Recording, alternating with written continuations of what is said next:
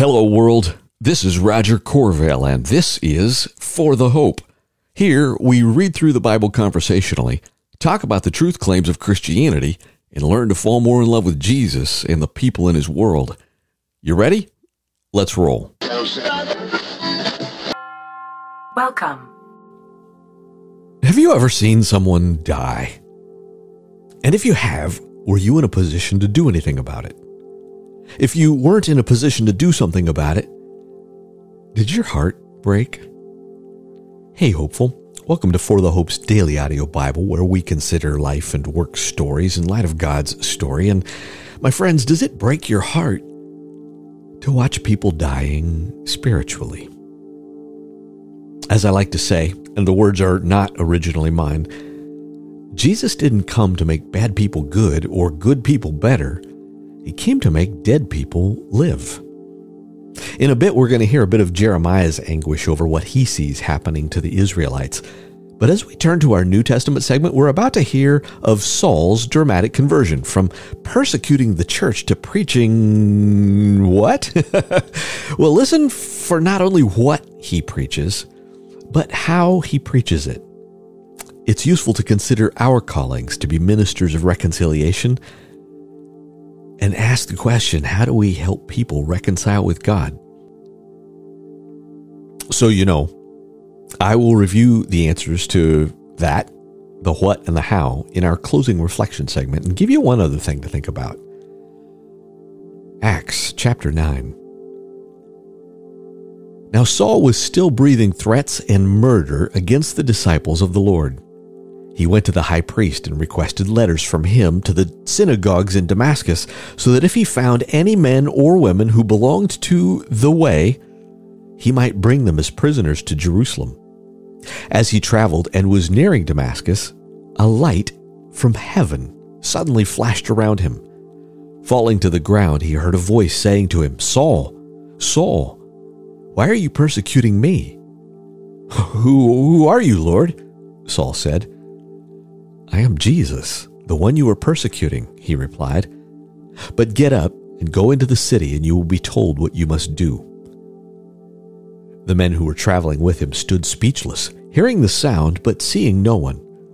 Saul got up from the ground, and though his eyes were open, he could see nothing. So they took him by the hand and led him into Damascus. He was unable to see for 3 days and did not eat or drink. There was a disciple in Damascus named Ananias, and the Lord said to him in a vision, "Ananias." "Here I am," he replied. "Get up and go to the street called Straight," the Lord told him, "to the house of Judas, and ask for a man from Tarsus named Saul, since he is praying there.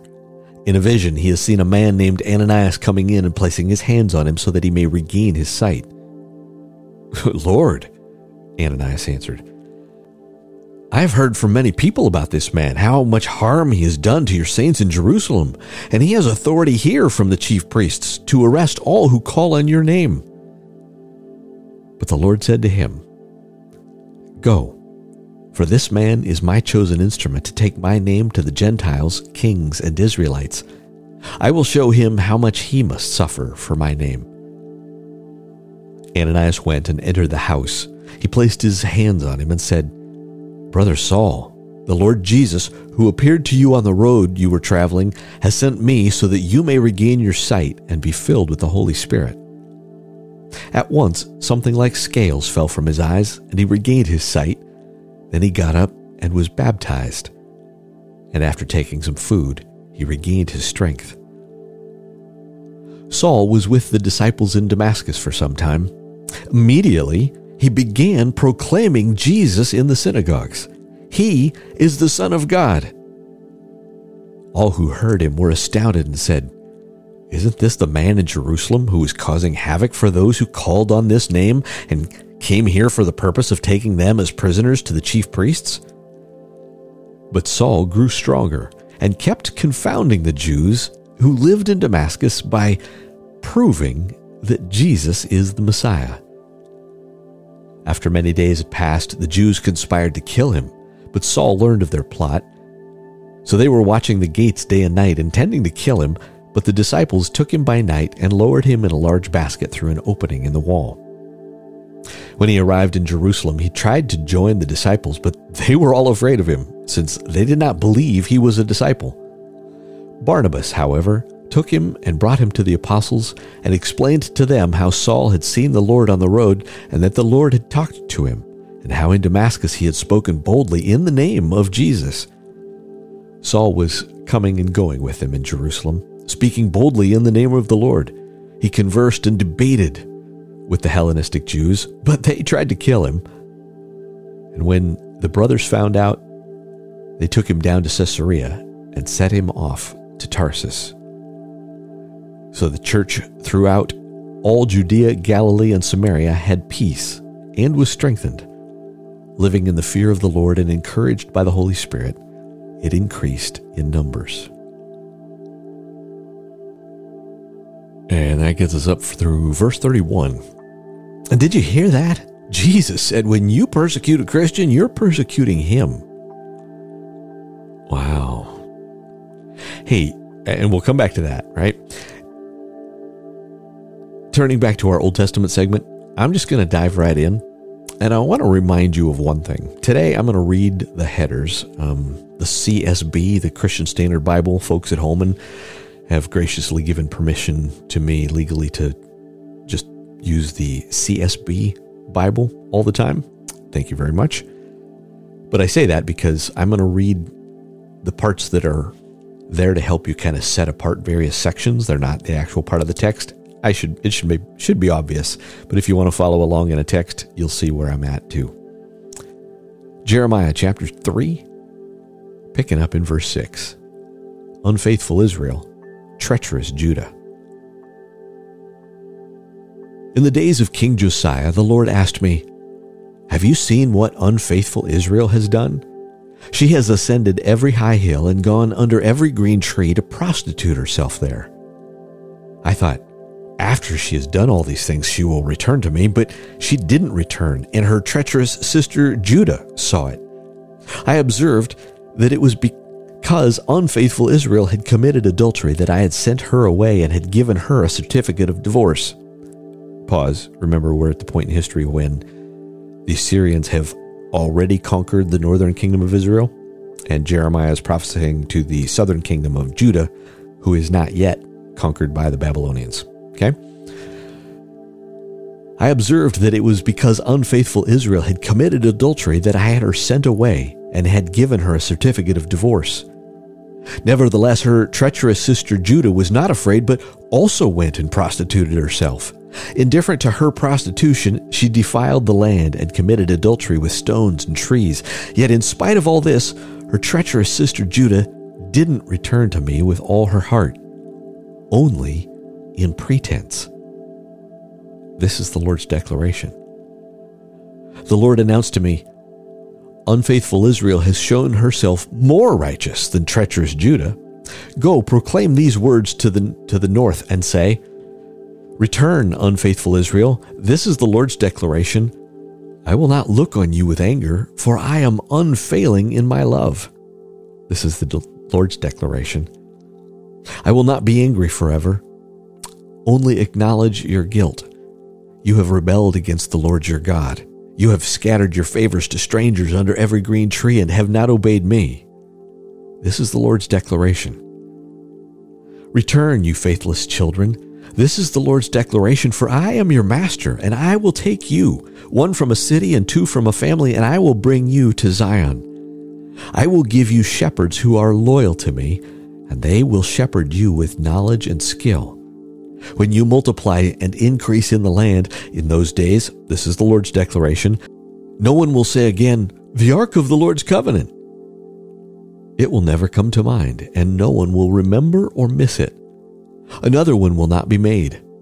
At that time, Jerusalem will be called the Lord's throne, and all the nations will be gathered to it, to the name of the Lord in Jerusalem. They will cease to follow the stubbornness of their evil hearts. In those days, the house of Judah will join with the house of Israel, and they will come together from the land of the north to the land I have given your ancestors to inherit. Next section, true repentance.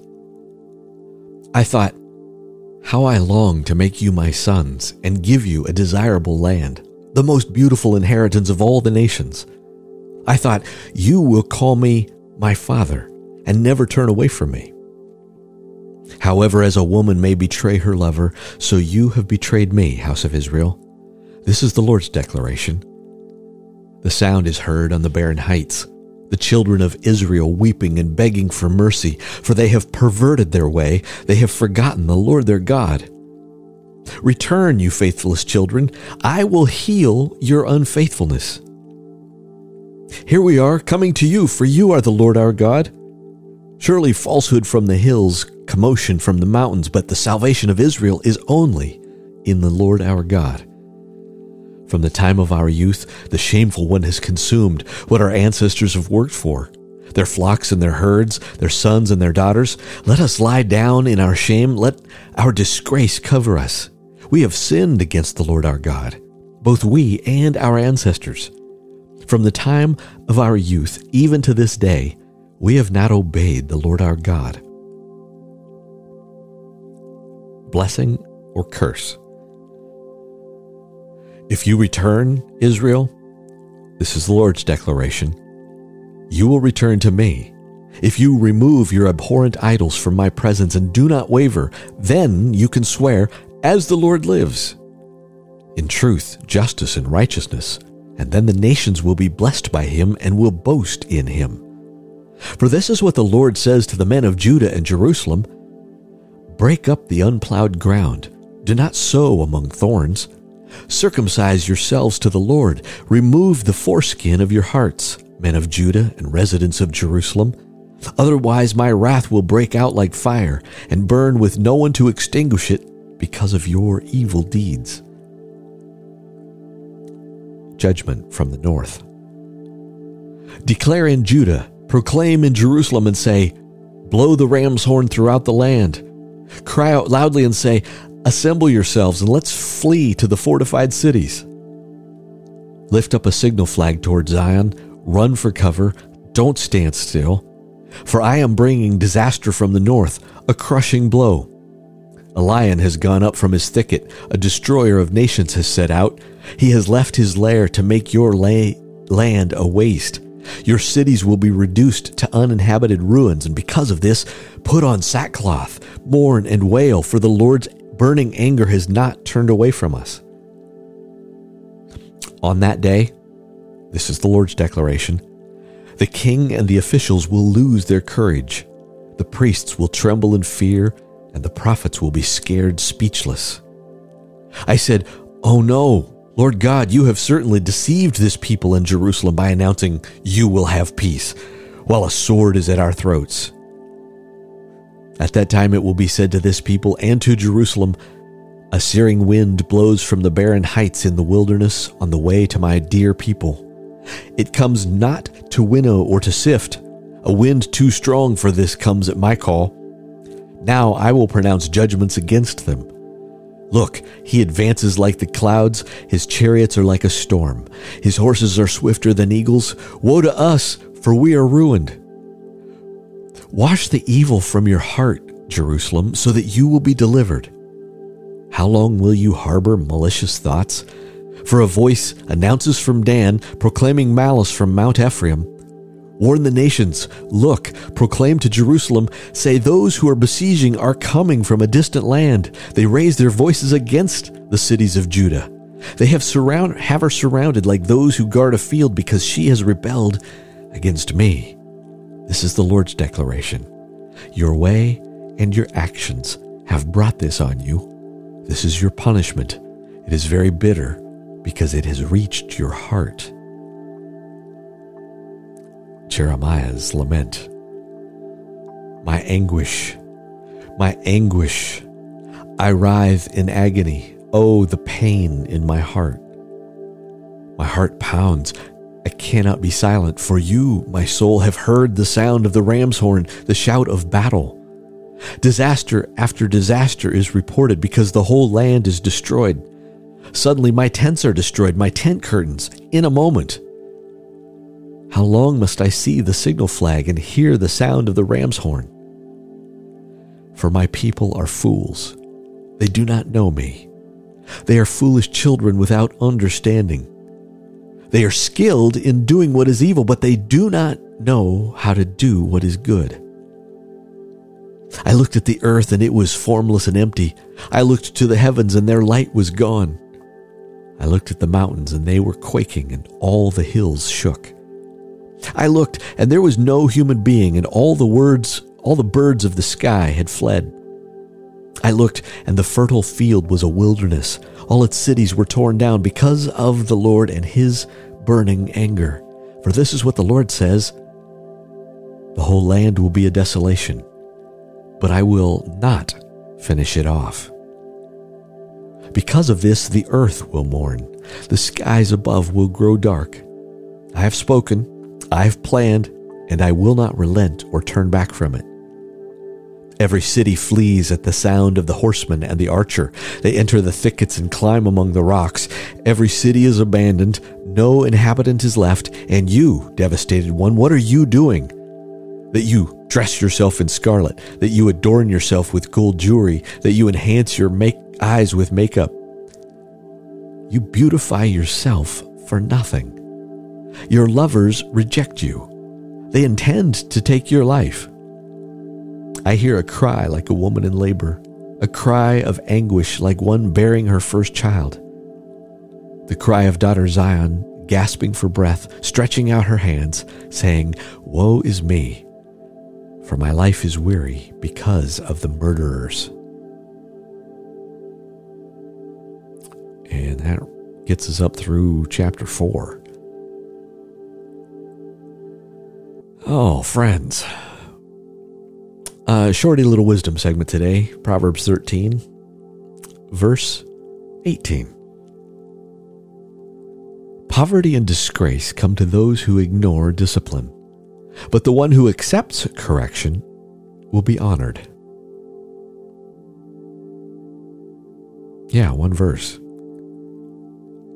Remember that the word discipline comes from the root about teaching, right? So poverty and disgrace come to those who ignore discipline, but the one who accepts correction, meaning, okay, you're wrong on this, but here's the right idea, will be honored.